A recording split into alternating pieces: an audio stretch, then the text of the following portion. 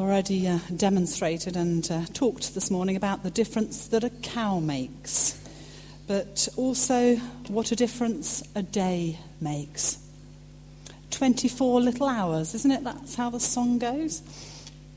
Life-changing moments, life-changing days. We've all had them, haven't we? Sort of days that rock the world. Some which are good and some which are not so good. And during this last week in the news, there have been a few, haven't there? Kate and William have now got a girl. That's nice, isn't it? An event that's replicated across the nation. Many, many people have had children in the last week.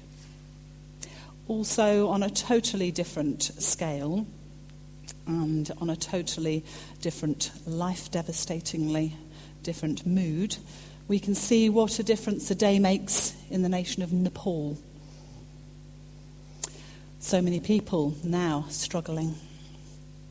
But just as we reflect as a kind of intro into my address, what a difference a day makes, we can look at the early church and how 24 hours or even just a few moments actually made such a difference. And in fact, actually began the early church.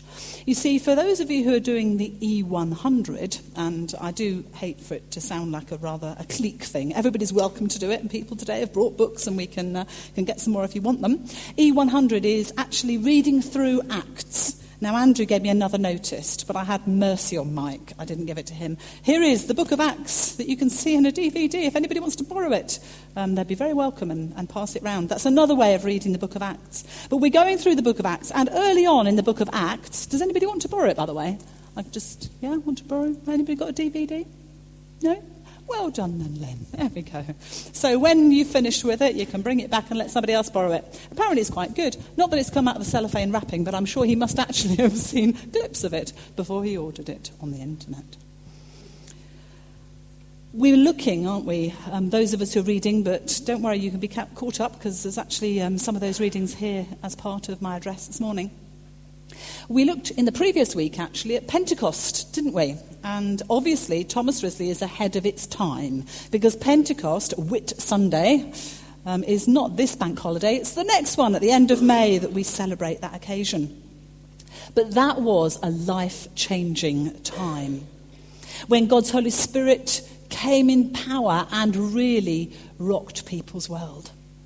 God had promised it, hadn't he? He'd sent prophets who'd spoken like Joel about it. You can read in Joel chapter 2, verse 28, that he promised, I will pour out my spirit on all flesh, and your sons and daughters will prophesy, your young men shall see visions, your old men will dream dreams, even my male and female servants in these days, I will pour out my spirit on them, and they shall prophesy.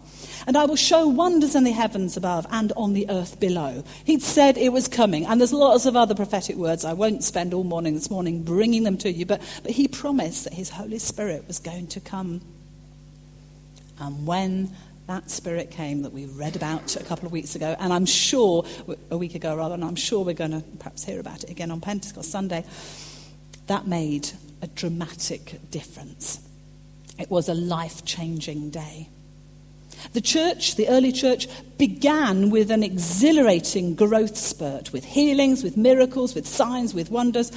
And then there was the work of all of the dynamic people of God, but particularly the dynamic duo of Peter and John.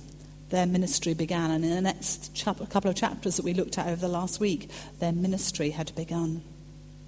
Let's hear from Maggie what happened in one day in the life of Peter and John. We'll just have that first reading from one of the readings. You'll recognise it if you've been following the E100 this week. The reading is from Acts chapter 3, verses 1 to 10, and it's Peter heals the crippled beggar. One day, Peter and John were going up to the temple at the time of prayer at 3 p.m. Now a man, crippled from birth, was being carried to the temple gate called Beautiful, where he was put every day to beg from those going into the temple courts. When he saw Peter and John about to enter, he asked them for money. Peter looked straight at him, as did John. Then Peter said, "Look at us." So the man gave them his attention, expecting to get something from them. Then Peter said, "Silver or gold I do not have, but what I have I give you. In the name of Jesus Christ of Nazareth, walk." Taking him by the right hand, he helped him up, and instantly the man's feet and ankles became strong. He jumped to his feet and began to walk. Then he went with them into the temple courts, walking and jumping and praising God. When all the people saw him walking and praising God, they recognized him as the same man who used to sit begging at the temple gate called Beautiful, and they were filled with wonder and an amazement at what had happened to him. Just stay there for a moment, Maggie, because I've just got a couple of words, but I can say them from here with my microphone. Okay.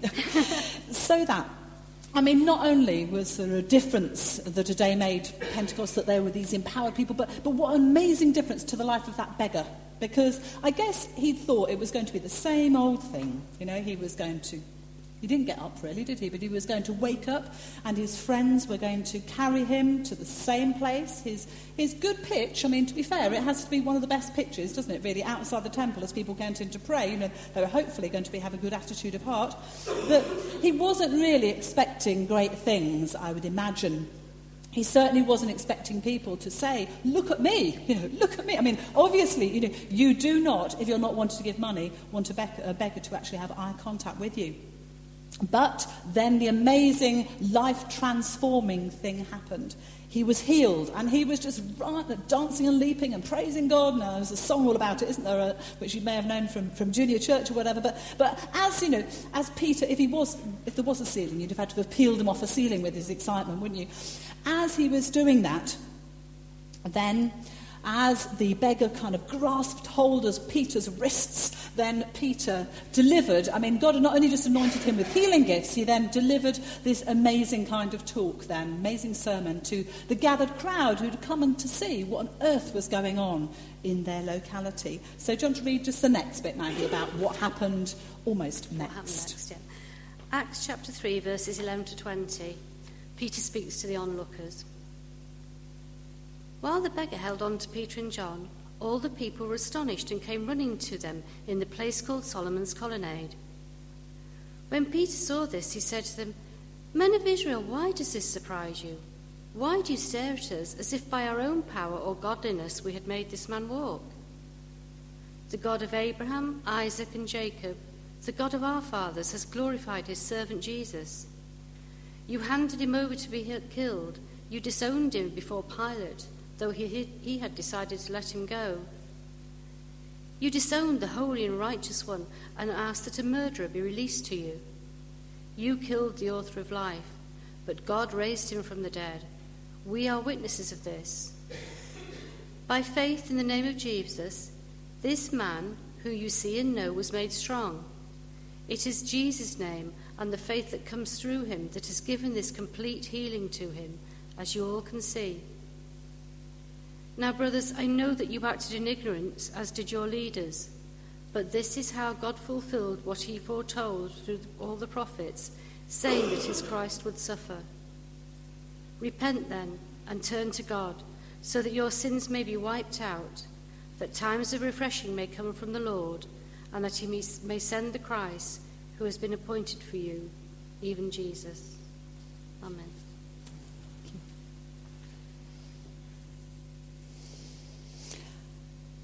I love the kind of expression, don't just stand and stare, sort of do something, is what Peter was saying, wasn't he? The fact that, I suppose really that he'd not just been anointed, as I mentioned earlier, with the healing gift from the Holy Spirit, he'd also anointed with this kind of intentionality about his preaching. He didn't just kind of, read scripture to them, he kind of applied it to their lives. And, this Peter who denied Jesus 3 times, we know that, and obviously that he'd been forgiven by Jesus and reinstated, but now he'd got the courage of a lion, hadn't he? And he was kind of really pointedly saying to these people who did not want to hear this, repent and turn to God. This is what you need to do, so that the times of refreshing may come from the Lord.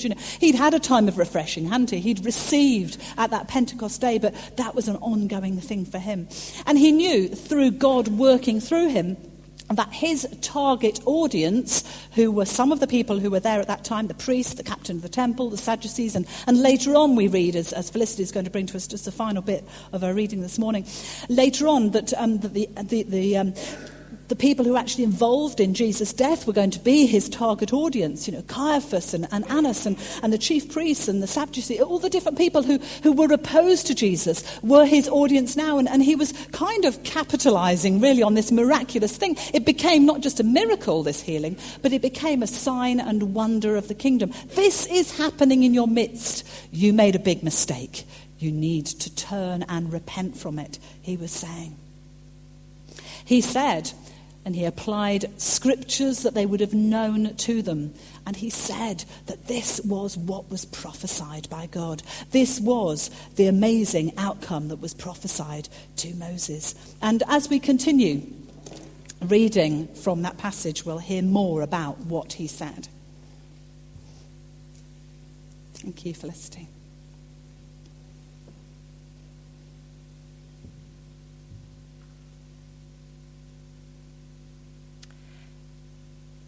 Acts chapter 4, verses 8 to 20. Then Peter, filled with the Holy Spirit, said to them, "Rulers and elders of the people, if we are being called to account today for an act of kindness shown to a cripple and are asked how he was healed, then know this. You and all the people of Israel.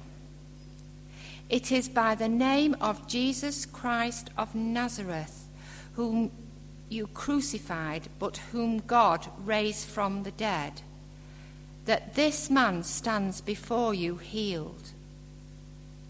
He is the stone you builders rejected, which has become the capstone. Salvation is found in no one else, for there is no other name under heaven given to men by which we must be saved." When they saw the courage of Peter and John and realized that they were unschooled, ordinary men, they were astonished, and they took note that these men had been with Jesus. But since they could see the man who had been healed standing there with them, there was nothing they could say. So they ordered them to withdraw from the Sanhedrin and then conferred together. "What are we going to do with these men?" they asked. "Everybody living in Jerusalem knows they have done an outstanding miracle, and we cannot deny it. But to stop this thing from spreading any further among the people, we must warn these men to speak no longer to anyone in this name." Then they called them in again and commanded them not to speak or teach at all in the name of Jesus. But John and Peter replied, "Judge for yourselves whether it is right in God's sight to obey you rather than God, for we cannot help speaking about what we have seen and heard."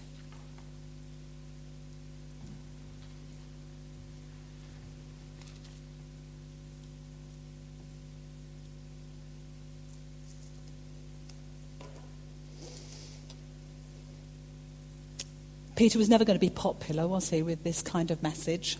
He was saying to the people who thought they knew best, "You've messed up. You made a mistake.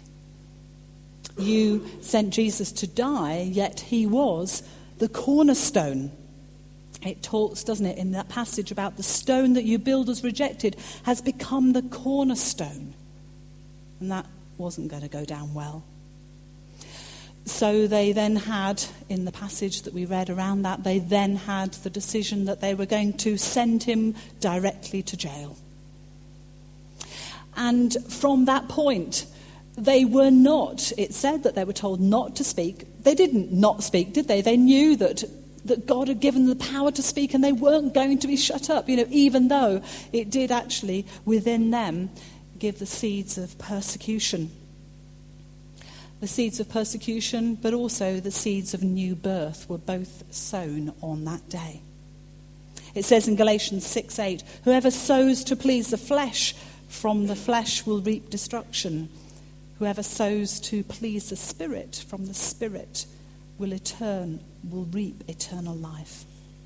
Peter and John then, for their own lives, it was not good. But yet, for us as a church, without them, there would be no church. The early church reaped a harvest because of what they said. And because of the day of Pentecost, there was new life. But it wasn't just the day of Pentecost, was it, that actually catapulted the new church into its existence. There were certain things about Peter and John's and the other early churches' lives that actually meant that the church would grow and it would sprout this new life. And I like to call it, just for the sake of this sermon, the PPIs. Okay, have you had people phoning up about your PPIs? Have you got one? I don't know whether I don't think I've got one at all. Public insurance, wasn't it? Yeah? Public protection. Anyway, PPIs, okay? For the sake of the sermon, they'd got those three things, and that's what gave life to the new church. Presence, prayer, and intentionality. They had been in the place of the presence of God. Yes, at Pentecost, but before and after Pentecost too. They'd walked and they'd talked and they'd listened and they'd heard from Jesus and they'd prayed with him and they'd got an ongoing intimacy with God through the power of the Holy Spirit. Jesus had said, anyone who loves me will obey my teaching and my Father will love them and we will come to them and make our home with them. They knew what they meant. Jesus had made his home with them, but also spiritually they had that connection with God. And I'd just like to ask you a question this morning. How is your God presence? Do you, like they did, long for the presence of God? It wasn't just when Jesus was around in the flesh in that sense. It was also after that time, just before Pentecost, they were there with closed doors. They were there seeking the presence of God and direction from him. They were praying constantly. It says in Psalm 91, verse 1, he who dwells in the secret place of the Most High will abide in the shadow of the Almighty. Psalm 91, verse 4 also says, he will cover you with his feathers, and under his wings you will find refuge. His faithfulness will be your shield and rampart. I like those two passages because they talk about the secret place. And I've got a book, okay? Be warned, when I get a book, it normally springs a series. And I've got a book, and not only have I got a book, I've got a course book to go with the book, and I've got a teaching manual to go with the book, and I've got a DVD. Acts DVD, Lynn, I'll lend you that one. You're not having it, though, because I'm taking this on holiday. Because it says it's about secrets of the secret place. And this guy called Bob Sorge who wrote it. And anyway, I won't tell you about him. I'll tell you about him later, no doubt, as I'm sure I will actually use that. Because it talks about where is the presence of God?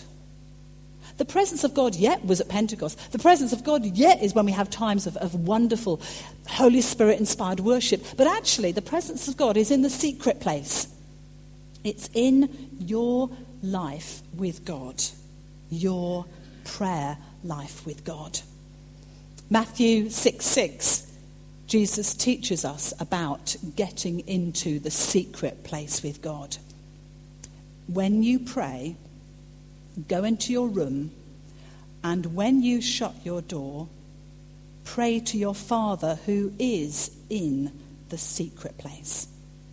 And your Father who sees in secret will reward you. The secret place is in your room with your door shut when it's just you and God. That is one of the key and most important places to experience the presence of God. And we have Jesus' promise that God is there listening to us in that secret place. He sees and he hears you. And again, in Matthew 5:8, blessed are the pure in heart, for they will see God. That is a promise from God. It's saying, blessed are the pure in heart. You may say I'm not pure in heart. But basically, it is somebody who's repentant before God, somebody who confesses Jesus as Lord, who comes before him will see God. That is his promise. It comes back, if you like, to Peter's challenge. Don't just stare, do something, repent, and turn to God. Blessed are those who hunger and thirst for righteousness. Again, it says in Matthew 5, it's a good chapter, that chapter. For they will be filled. The promise is that if you hunger and if you thirst for God, if you ask that he gives you that thirst for him, he will come to you in that secret place. That's the first P, God's presence, which leads naturally on to the second P, of course, which is the P of prayer. And from that time of prayer, God will give you that intentionality. As the early church had God's presence in their worship, in their secret intimacy with them, in their life rooted through prayer, they had the ability to hear from God, to respond to his call, and to cooperate with what he was saying and doing. So that they did things like Peter did, and instead of just fumbling into their pocket for a fluffy denarii, they said things like, in the name of Jesus, Christ of Nazareth, rise up and walk. Now, it wasn't just because the first century apostles were special spirit-empowered people that they were something very different, because it says, does it not in the Bible, that they were clearly unschooled and ordinary people.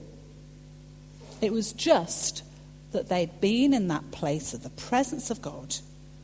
They'd prayed, they'd heard what he was doing and what he was asking them to say, and they had that gift of faith and walked in obedience. It's no magic formula, the secrets of the secret place. We can do that too. As I said, I've got this holiday reading, and I hope when I come back I will have a better prayer life, a better grasp of what it is to be in the place of the presence of God, and a greater intentionality, because we all need that, don't we? There are times when you think, I've just missed that. Oh, if only I'd done that. But perhaps that's because we aren't actually quite as switched on as we should be, and God perhaps just digs us a little bit and says, you could really have done that now. But if we'd have been listening before we went out, before we had that conversation, then God would work more dramatically and dynamically with us too. So do you have that thirst? Do you have that hunger? Are you an ordinary, not so terribly well-schooled person? I am. So let's just come before God. Come into that secret place here and offer ourselves to him. Lord, we thank you for the stories of the early church when your powerful presence moved upon the earth.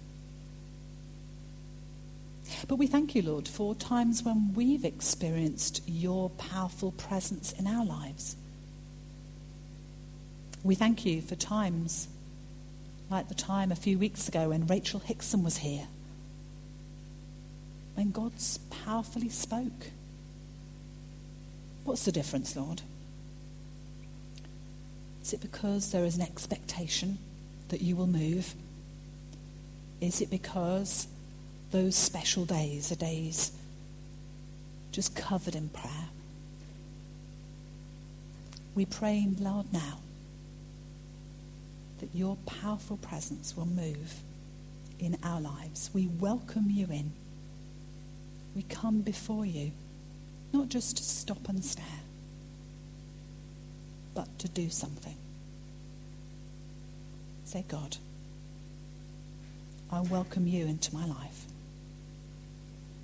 to ask that you transform me from the ordinary to the extraordinary person of God that you want to transform me into being. Move in my life. Equip and empower me. Give me that intentionality that I can see the wave of your Spirit and I can cooperate with you so that your kingdom will come. Your will be done, starting in my life and reaching out into the life of your world.